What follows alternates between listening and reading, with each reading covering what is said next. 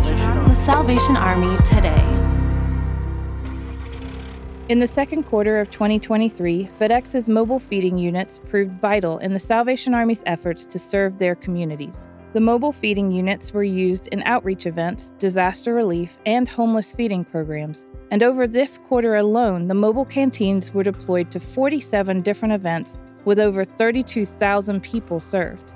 These canteens helped the Salvation Army serve survivors and first responders after a tornado swept across Indiana on March 31st. These canteens have also been crucial in homeless feeding programs in Miami, Baltimore, and Virginia. The Salvation Army is greatly appreciative of the support of FedEx and their donation of mobile feeding units.